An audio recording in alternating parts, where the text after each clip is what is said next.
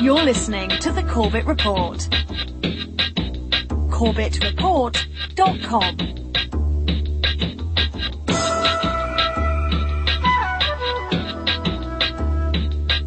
Welcome back to the program, friends. Welcome back to Corbett Report Radio. I'm your host, James Corbett of CorbettReport.com, coming to you, as always, from the sunny climes of Western Japan, where it's currently the 12th day of December 2012. And I almost stuttered over the date there because I can scarcely believe that the year is almost over, but almost over it is, and another year is growing long in the tooth with another new year ready to take its place, and it's hard to believe that the year has passed so quickly.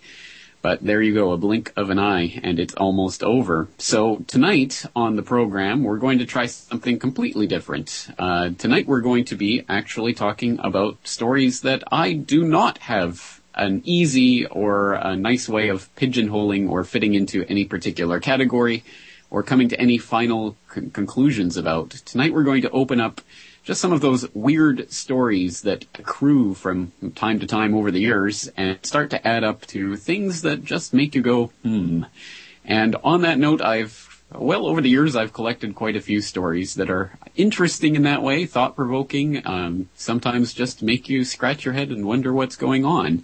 And in fact, it was one of those types of stories that was the first story that I ever actually bothered to save to my hard drive of my computer, because I thought it was just such a strange news story that I was not sure I'd ever see it again, or if I searched for it, if I'd ever be able to find it again. So I wanted to make sure that I had that story. And that was back in December of 2006, before the Corbett Report was even a twinkle in my eye. And I decided to save a story that I saw on BBC News that was just too weird to pass up, and I've got it saved to this day. It's still up there on BBC News, so I'll throw the link in for the show notes for today's episode. It's called Japanese Man in Mystery Survival. Quote, a Japanese man has survived for 24 days in cold weather and without food and water by falling into a state of hibernation, his doctor has said. Mitsutaka Uchikoshi, 35, went missing on the 7th of October after going with friends to climb Mount Rokko in western Japan.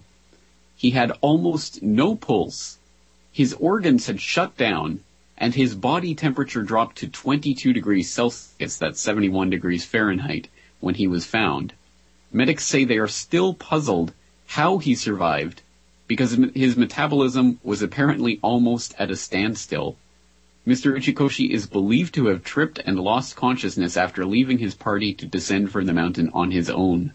I lay down in a grassy area which felt good in the sunshine, and eventually I fell asleep, Mr. Uchikoshi told reporters at a news conference at a hospital in Kobe, where he was being treated.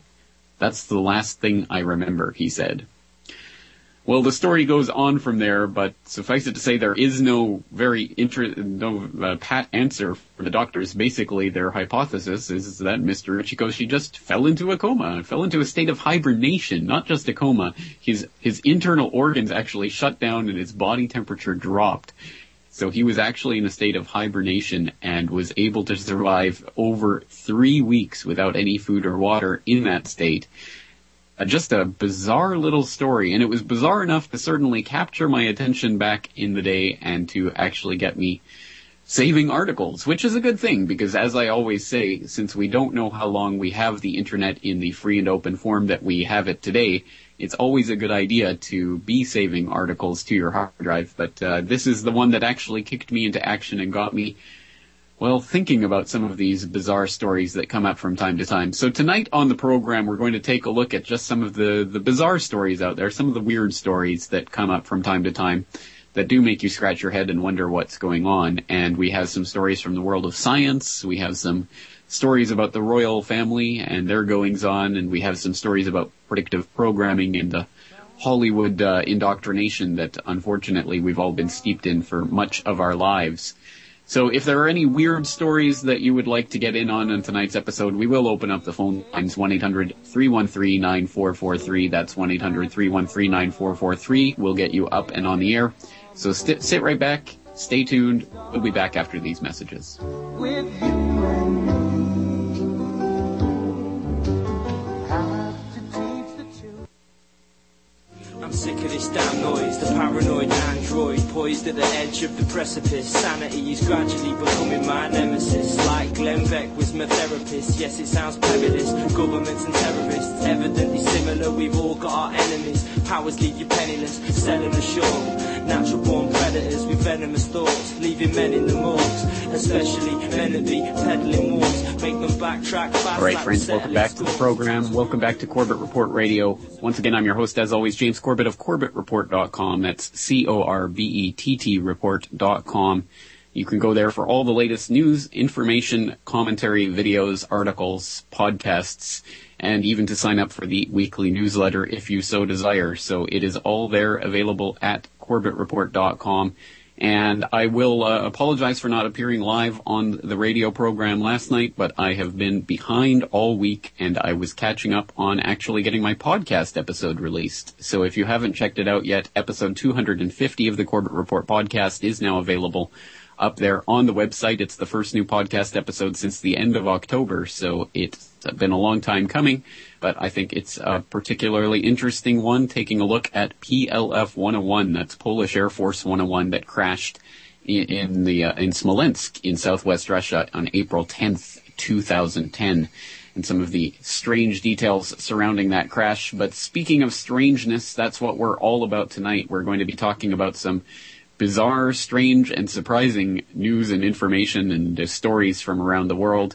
And we're going to start off in the realm of science and some, well, weird scientific discoveries. And why not start off with something, well, that is positive, I suppose, but sounds very strange no matter how you slice it. And I just saw this actually earlier today from Yahoo Health, so we'll highlight it here. The HIV virus, a possible cure for leukemia. Quote, in April 2012, 7-year-old Emma Whitehead was in the fight of her life following her second relapse of acute lymphoblastic or lymphocytic leukemia, ALL. The then 6-year-old parents and doctors turned to an unlikely source to save the young girl's life, the HIV virus. Emma, diagnosed with ALL in 2010, underwent an experimental procedure involving a disabled form of HIV, the virus that causes AIDS, after 2 unsuccessful courses of chemotherapy failed to achieve sustained remission.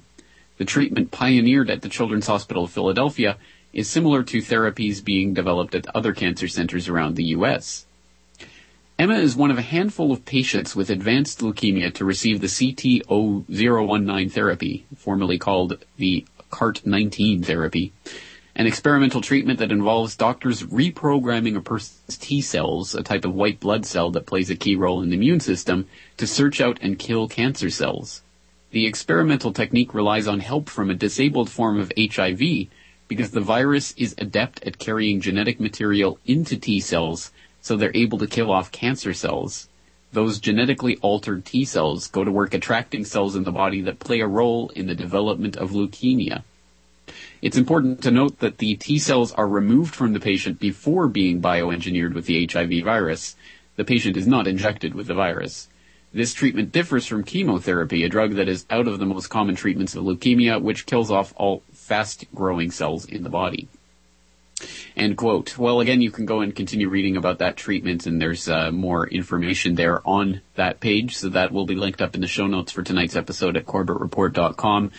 But it just goes to show what a weird and wacky scientific world we live in, where even some of the deadliest diseases and scourges and plagues and harbingers of doom and death can be transformed via science into things that can actually help the doctors deliver their amazing treatments. And of course, we can all have our reservations about the medical industrial complex and the way that allelopathy is used to solve problems that in fact are created in a lot of cases by, well, lifestyles and choices that are fed to us from the moment of our birth, but that's a whole other topic. Suffice it to say, it is interesting to see these types of stories and the amazing things that can be done with science these days. And yet another indication actually comes from Blacklisted News by way of the Daily Mail.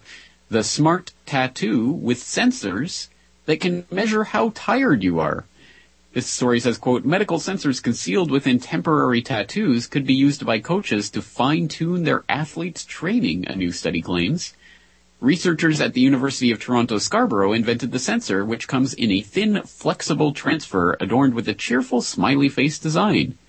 We wanted a design that could conceal the electrodes, said Vinci Hung, a PhD candidate in the university's Department of Physical and Environmental Sciences, who was part of the team.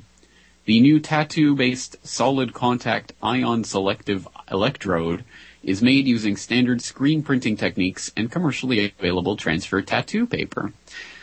End quote. The story goes on from there, but yes, there are now tattoos that can actually tell you how tired you are. That's an amazing little development, and if this is starting to get a little bit uncomfortable, well, we could actually get even more uncomfortable with stories like this one from UC Berkeley from last year. Scientists use brain imaging to reveal the movies in our minds. Quote, imagine tapping into the mind of a coma patient or watching one's own dream on YouTube. With a cutting-edge blend of brain imaging and computer simulation, scientists at the University of California, Berkeley are bringing these futuristic scenarios within reach. Using functional magnetic resonance imaging and computational models, UC Berkeley researchers have succeeded in decoding and reconstructing people's dynamic visual experiences. In this case, watching Hollywood movie trailers. As yet, the technology can only reconstruct movie clips people have already viewed. However, the breakthrough paves the way for reproducing the movies inside our heads that no one else sees, such as dreams and memories, according to researchers. End quote. Again, there's a lot more information at that UC Berkeley link that I'll put in the show notes. But yes, that should at least begin sending the shivers of discomfort down your spine if you're paying attention at all to this type of mind-reading technology that's literally being worked on right now. And we can imagine who are the people who are funding this type of technology and who have the most to gain from its presence. And I am always a bit skeptical of these types of stories and the touted claims of the researchers in studies like this, because obviously they want to try to squeeze as much funding money out of the people who are funding this that they can, and they want to maybe exaggerate some of the more amazing possible breakthroughs of this. And then I think on the other side, things like, hey, the Department of Homeland Security would have great reason for pumping up and hyping up this type of technology, because they would be able to say, well, now we have mind-reading scanners and we can actually see what you're thinking, and this machine shows us that you're thinking about terrorism. You must be a terrorist. So I think this has the dual ability to not only be quack pottery, but also to be something that could be used to actually part of the police state, and it will be, unfortunately, very much like a 1984 scenario where people, once they're told, well, the machine says you're a terrorist, and a lot of people will just internalize that as part of the doublethink that we all go along with. Well, if this machine says it, it must be true. Well, if you can see where the tendency of this is leading to an uncomfortable picture of a future in which technologies can be of the most amazing and life-saving sorts can be imagined right alongside with technologies of the most invasive and personally, well, creepy sort. Well, this is unfortunately the type of picture that's being painted by these types of technological advances that are coming at a faster and faster pace as we start heading towards that divide known as the singularity, where the machines basically start producing themselves. And until we reach that point, we still have to face the reality of a future in which technology really creates a type of almost speciation within the human species itself. And I don't go out on a limb to say this. This comes from another one of those really bizarre stories that I've pointed to a few times over the course of the Corbett Report, and I'll point out here once again because it's just so weird. But it comes from mainstream news, as mainstream as you can get, the good old BBC, which had a story, again, back in 2006, this time in October of 2006. It ran under the headline, Human Species may split in two. And it says humanity may split into two subspecies in 100,000 years' time, as predicted by H.G. Wells, an expert has said. Evolutionary theorist Oliver Curry of the London School of Economics expects a genetic upper class and a dim-witted underclass to emerge. The human race would peak in the year 3000, he said, before a decline due to dependence on technology. People would become choosier about their sexual partners, causing humanity to divide into subspecies, he added. The descendants of the genetic upper class would be tall, slim, healthy, attractive, intelligent, and creative, and a far cry from the underclass humans who would have evolved into dim-witted, ugly, squat, goblin-like creatures, end quote. Well, that is quite a description coming from the BBC, but again, you have to actually see this story to believe it, because within the story, it actually has a picture, an artist rendering, I suppose, of this genetic upper and underclass envisioned by Dr. Curry of the London School of Economics that actually depicts this large, tall, healthy, of course white, genetic upper class next to this squat goblin-like creature that is envisioned to come out of this, centuries and centuries of the divide in the human species between the haves and have-nots. And since, we are moving into that age where soon it will be not only the have and have-nots in terms of monetary wealth, but the have and have-nots in terms of accessibility to genetic upgrades and the like, I imagine it probably would not be 1,000 years if things continue on the same rate before the human species does start to split into that upper and underclass. I imagine it would be much, much sooner, as unfortunately the technologies to really start to affect that split are coming at a frantic pace. All right, friends, let's take a breather from some of this weirdness and let's take a short break. When we come back, we'll continue talking about some of these stories that make you go, And once again, the phone lines are open tonight. If you have any stories that you'd like to pitch in on tonight's conversation, 1-800-313-9443. We'll be back after this.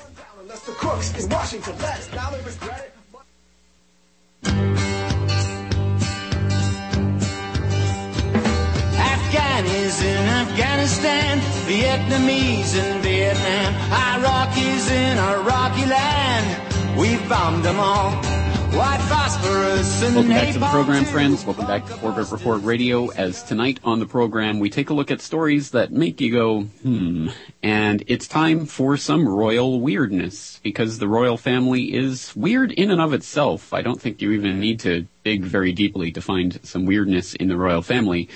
But, of course, talking about the Royal House of Windsor, or should I say the Saxe-Coburg-Gotha imposters to the throne who have taken over England. But let's not get into that ancient history. Let's talk about some more recent events. Of course, I'm sure everyone in the entire world has heard about the radio DJ hoax that was perpetrated just last week when some radio hosts in Australia tried to fooled the hospital staff where Princess Kate was staying by basically pretending to be Queen Elizabeth and Prince Philip and calling the hospital and trying to talk to the nurse, etc.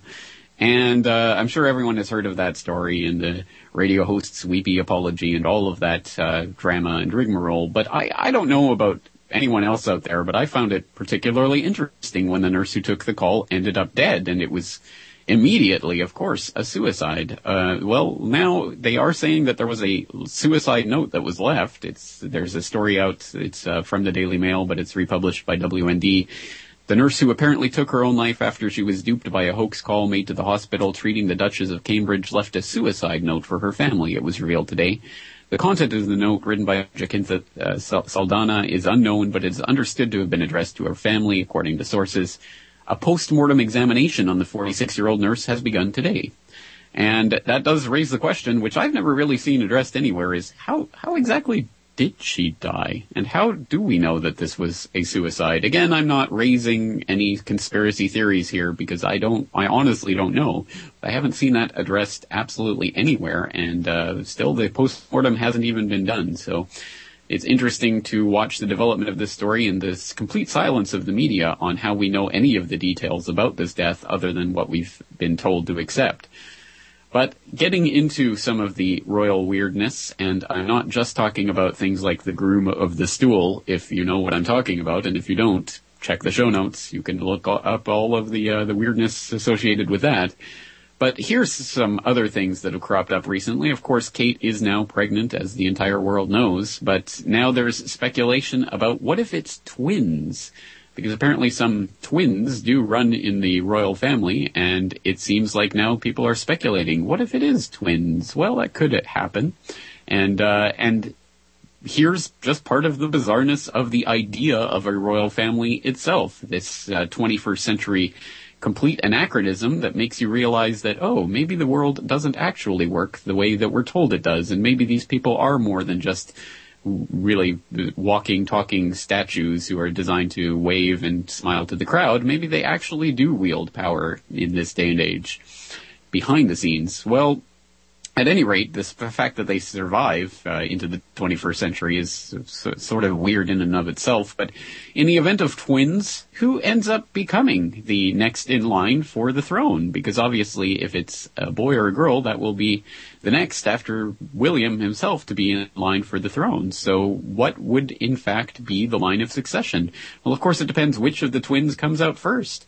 But then now there's in this Daily Beast article called Kate Middleton, Family Patterns Suggest It Could Be Twins, they actually are speculating, well, what if it's a cesarean section? Does that mean that the doctor who is performing the C-section will, in effect, choose the line of succession for the British royal throne by choosing which of the babies comes out first? And apparently that is pretty much the way it'll work.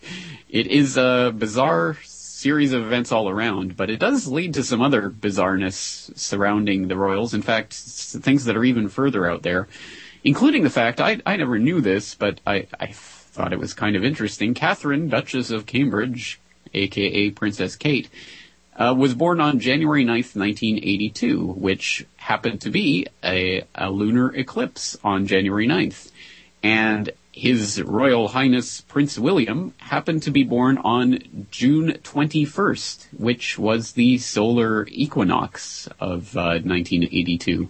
So we have the lunar eclipse marrying the solar equinox on April 29th, which is a cult high holiday in and of itself. So again, some bizarreness in that regard, but a lot of it goes into some of that mysticism and occultism that's difficult to nail down.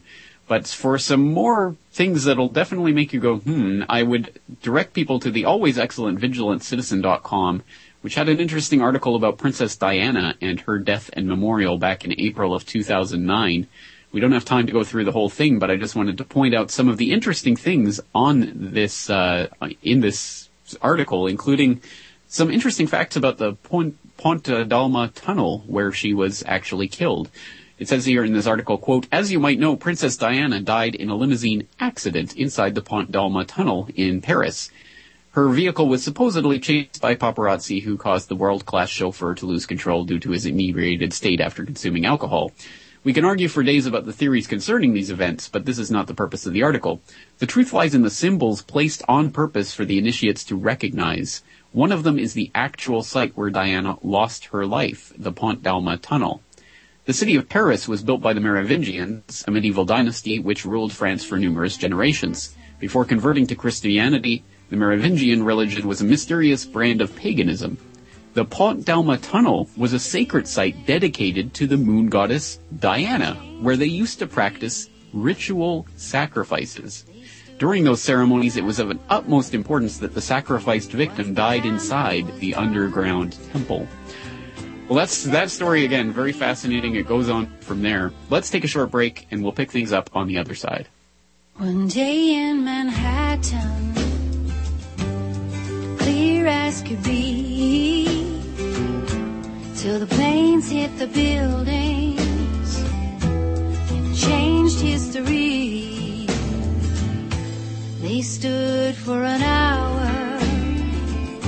Once the damage was stories done, that make you go, stories that are just, hit that weirdness part of the spectrum that's difficult to pigeonhole, and we've gone through quite a few of them already today, but let's take a look at everybody's favorite subject, predictive programming, that bizarre nexus of the Hollywood entertainment vehicle and reality, and how those things nexus together, and how certain elements of certain stories may or may not be implanted to get people thinking in certain directions. And this is the type of subject that among some people might cause eye rolls, etc., because how could that possibly function? But at the very least, there are certain technological bases on which the media that we consume physically affects our physiology. And we've all heard in vague detail discussions about flicker rates of televisions, etc., causing different physiological effects. But just because we often talk about them in vague ways does not mean that they are not actually documentable. And just a hint of that comes from a very recent story of a brand new movie that I'm sure people are rushing out to see as I speak, The Hobbit, An Unexpected Journey, which apparently was shot by director Peter Jackson in 48 frames per second camera speed, as opposed to the traditional 24 frames per second. And apparently this makes the 3D effect smoother and makes the images almost hyper-realistic. But because the frame rate is so much faster, there are so many more frames, apparently this requires the eye to sweep up and down much more rapidly during the actual display of close-ups, etc., that it leads to eye strain, headaches, and queasiness. And so now we have this from the heraldsun.com.au. Hobbit's visual effects leave some fans feeling sick. And basically this just goes on to detail how many of the viewers who have seen this in the 48 frames per second version are coming away actually feeling physically nauseous from having watched this. So it is just another indication of the effects that even things that are subconscious, that we can't actually realize or recognize on a conscious level, can have that physiological effect. And it's bizarre, but it's true and documentable. And not only, of course, from The Hobbit, but from one of the most famous examples, which happened back 15 years ago now, back in 1997. In fact, December 16th, 1997, almost exactly 15 years ago, there was an episode of the children's animated television series Pokemon, which aired in Japan. And this episode was called Electric Soldier Porygon, which I suppose is Japanese for polygon. And I'll read a little bit from a Kotaku.com article about that episode. It's called the banned Pokemon episode that gave children seizures. And it says the episode called Electric Soldier Porygon is now part of Pokemon folklore, centering around the adventures of Ash and his friends as they travel inside a Pokeball transmitter machine. Its story and premise are innocent enough. The machine is broken and the kids embark on an adorable little cyberspace adventure to fix it. What caused all the problems were the animation techniques employed in the episode. There comes a point around 20 minutes into the show when Pikachu uses his lightning attack to blow up some missiles. Because these are virtual missiles and Pikachu is currently residing in Pokemon's version of cyberspace, a regular explosion just wouldn't look right. So the animators used a rapidly strobing technique that flashed red and blue lights on the screen to make the explosion look virtual, like something you'd see in Tron or The Lawnmower Man. And then all hell broke loose.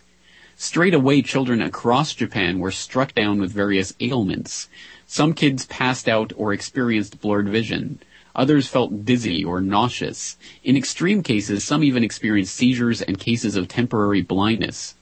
While the exact number of children legitimately affected by the show will never be known, in total 685 kids were put in ambulances suffering some kind of medical problem after watching the show. While most made speedy recoveries, some within minutes after the show's conclusion, a small number were diagnosed with epilepsy, which had been triggered by the rapidly blinking display. End quote. So once again, absolutely true that there are physiological effects from various media that we consume, and guess who's interested in that type of technology? I'll give you 3 guesses, and you'll only need one of them. This comes from theweek.com. The Army's conceptual seizure gun inspired by Pokemon. Quote, the military has no shortage of experimental weapons at its disposal, from the frighteningly destructive power of its railgun to the crippling effects of its pain ray.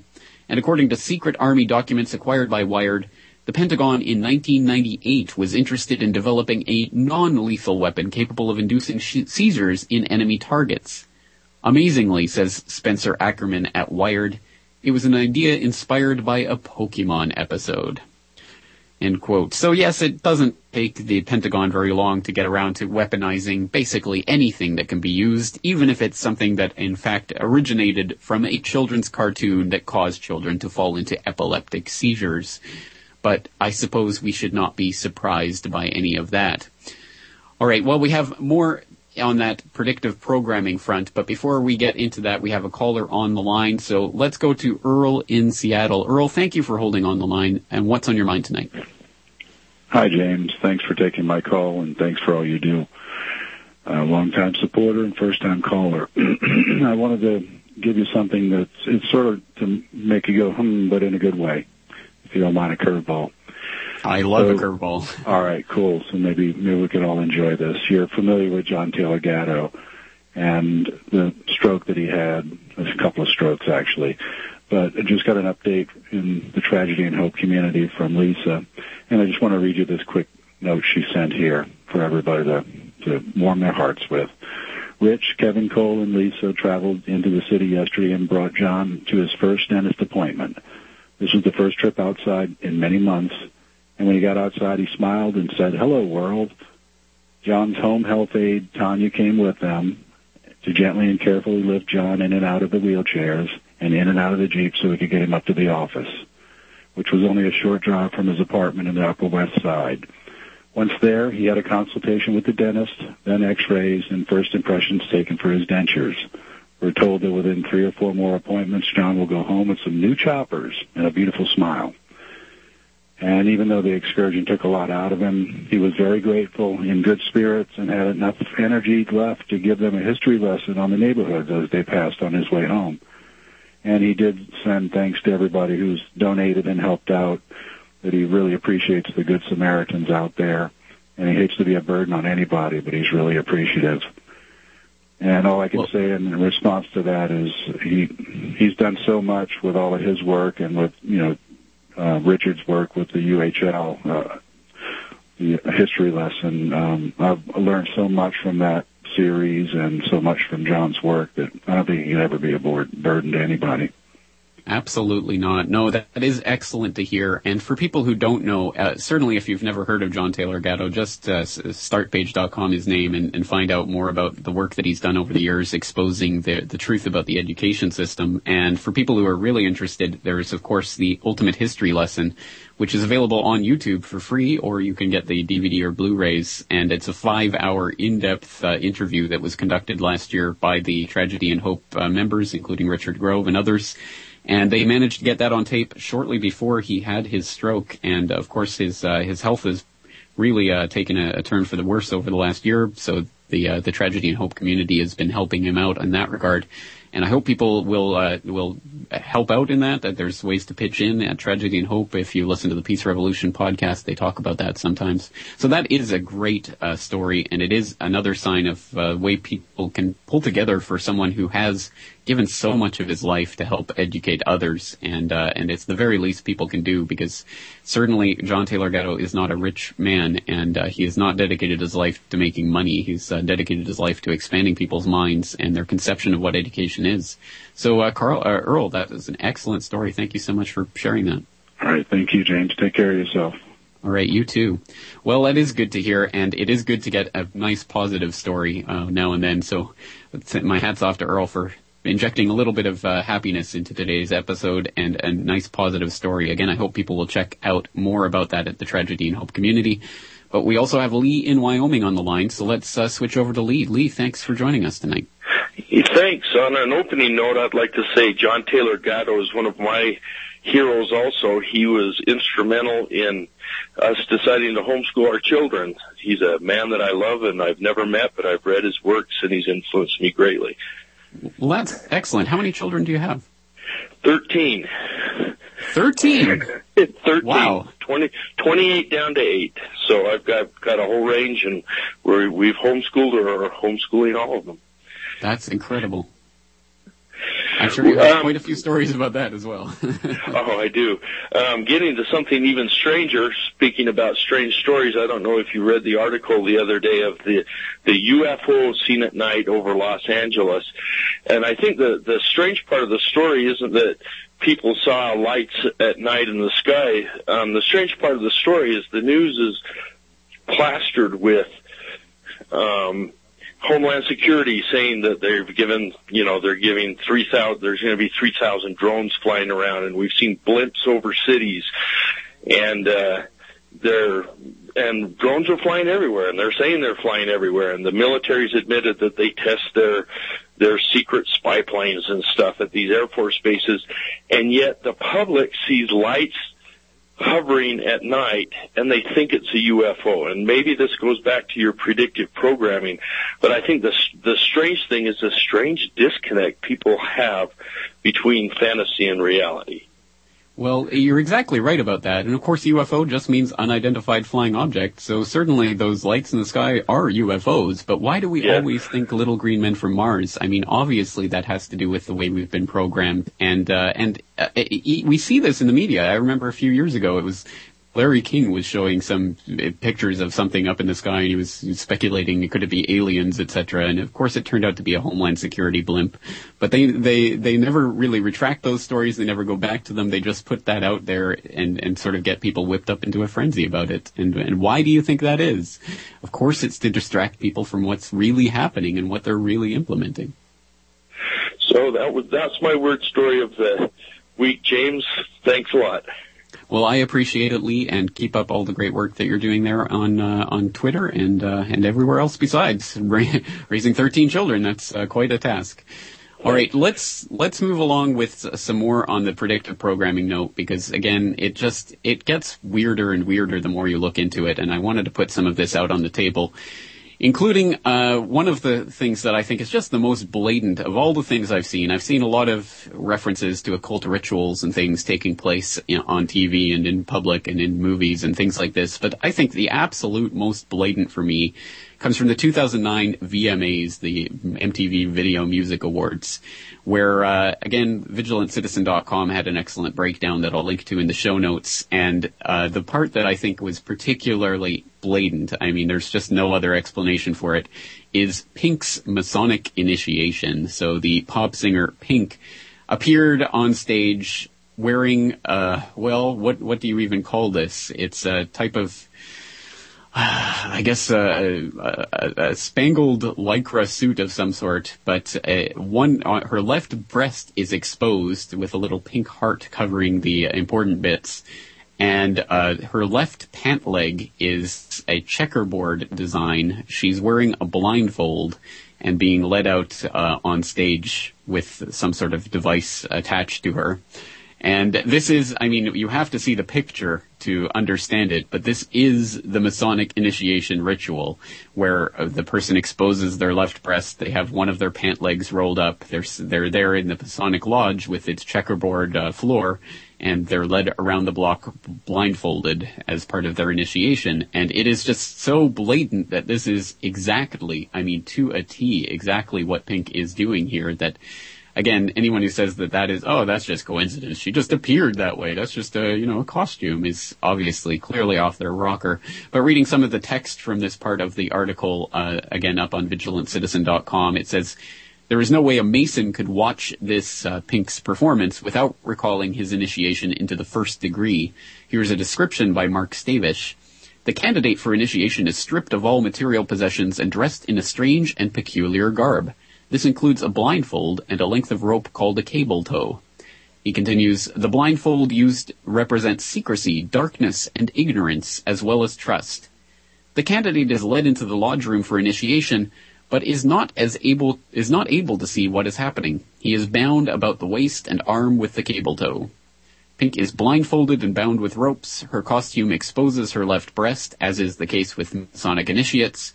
Instead of having her left leg exposed, Pink's costume bears a diamond pattern, which is very reminiscent of the floors in Masonic lodges. End quote. Again, you probably need to see the pictures to really understand this, but it is so blatant, I don't think there's really any question about it. Another bit of predictive programming weirdness I wanted to point out comes from the wonderful land of Disney, and of course I say that sarcastically, as anyone who has even vaguely scratch the surface of Disney productions. No, they are very much a mass media programming tool for the youth. And we've talked about that a little bit with guests on this program like Lennon Honor and others. But I wanted to get into just one of the bits of weirdness from Disneyland that people may or may not know about, it being Club 33 in the New Orleans Square section of Disneyland, where there's a club, a mysterious and members-only club on Royal Street called Club 33. And why on earth would they just randomly choose that 33 number? Does it have anything to do with Freemasonry? Oh, no, of course not. Well, at least not according to the unofficial homepage of Disneyland Club 33 at DisneylandClub33.com, which gives both the official Disney explanation, as my doorbell rings, and the unofficial explanation for why this club is called Club 33. The official explanation, it says, if you speak with a Disney executive or cast member, the name was derived based solely upon the address on Royal Street. Occam's razor dictates that of the two competing theories, this explanation is the simplest and therefore the preferable, which, of course, is always an infallible way of arriving at truth, right? Yeah. Well, the unofficial explanation is that the Club 33 derives its name from the 33 lessees of Disneyland from 1966-67 when the club first opened.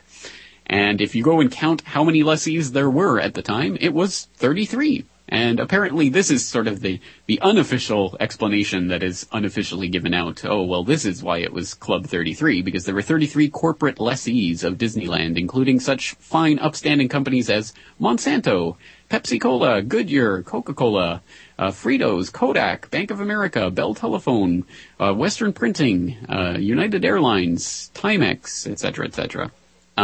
You can go and actually take a look at the corporate members for yourself, but it just so happens there were 33 of them, and that's why it's Club 33. It has nothing to do with the 33 degrees of Freemasonry.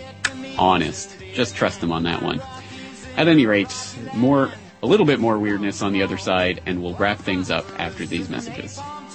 Bunker busters, daisy cutters, cruise missiles, B-52s, we bombed them all for their prosperity, their freedom and democracy. Turn it up! I want my bail out money. Keep the bills coming. Sweet green cash just dripping like honey. I'm a new kind of thug with the Washington buzz. Cause dealing debt pays better than dealing drugs. What do you think will happen when they double the money supply? A falling dollar makes it harder for you to survive. And think of billions and trillions and give it to their own kind. All right, friends, welcome back. We are here in the final minutes of tonight's edition of Corbett Report Radio. Tonight we're talking about things that make you go, things that I don't necessarily definitively claim to have all of the dots connected and all of the pieces lined up to make one giant puzzle, but things that generally do leave you scratching your head. And on the note of predictive programming, where would a talk about predictive programming and weirdness be without some talk about 9/11 and predictive programming? And, of course, we can point to such things as the album cover for the Coup party music, which was due to be released on September 11th, 2001, and which featured the two band members on the front cover blowing up the World Trade Center by remote control while, conducting a symphony or whatever that's supposed to represent. Just one of those bizarre coincidences, I suppose, that happens. And really, honestly, I don't think that they were necessarily involved in the plot of 9/11 or knew anything about it. And there's a lot of destructive imagery of the World Trade Centers that have been around for many, many decades, and I don't think that's necessarily because they were all in on the plot. I think it was just part of a meme that has been around for a long time. But again, just part of that weirdness. We'd also point to Neo in The Matrix. His passport expires on 9/11/2001. Again, just one of those interesting coincidences, I suppose. But there are those people who put those interesting bits and pieces of information together in mind-blowing pieces of media that I would wholeheartedly suggest people check out. I wanted to play you a clip from one that I've always found particularly fascinating called the 9/11 Stargate, but we're almost out of time, so let's just listen to a quick preview, just the first minute or two of this video. Welcome to the brave new world order. What I try and do at my blog is something I call synchromysticism. I describe it as the art of finding meaningful coincidence in the seemingly mundane with mystical or esoteric significance. This short video will try and explain this process. For example, is this merely an innocent, mundane movie poster, or perhaps a veiled message? Look at the negative space. Is there something hidden here? Now we can see 3 pillars with more light behind the middle pillar. Can we see this? We'll leave that there. Unfortunately, we are almost completely out of time tonight. And as it turns out, I put in the clip of the wrong video anyway, so I suppose everything works out. That was another video by the YouTube user Sea Lion talking about 9/11, the 9/11 Pyramid Mega Ritual, which is also interesting, but is highly visual, so not really appropriate for radio. But there's also the 9/11 Stargate, which was, I think, the first video of Sea Lions that I ever saw that, again, no matter what you think of it, it will have you Googling various random factoids from all over the history of the ancient world to modern pop culture and seeing how they connect in with 9/11. It's a bizarre and wild ride that's at least an interesting, worth your look for 10 minutes of time. So I'll put the links to both of those videos in the show notes for tonight's episode. Again, available at CorbettReport.com. And that's going to do it for tonight. Again, we've just taken a brief whirlwind tour through some of the weirdness that tends to add up when you've been doing this for a number of years. Again, no big definitive conclusions for tonight's episode. Just wanted to share some of those interesting stories with you. Well, that's going to do it for tonight, but tomorrow night we're going to be back with a conversation with Professor James Tracy talking about the truth in the academy and why professors and people who are supposed to be devoting their academic studies to expanding the frontiers of human knowledge are so often unwilling to do exactly that. So I'm looking forward to that conversation, and I hope you are too. That's going to do it for tonight, and I want to thank everyone for tuning in for tonight's episode of Corbett Report Radio. So until tomorrow night, thank you all for listening, and take care.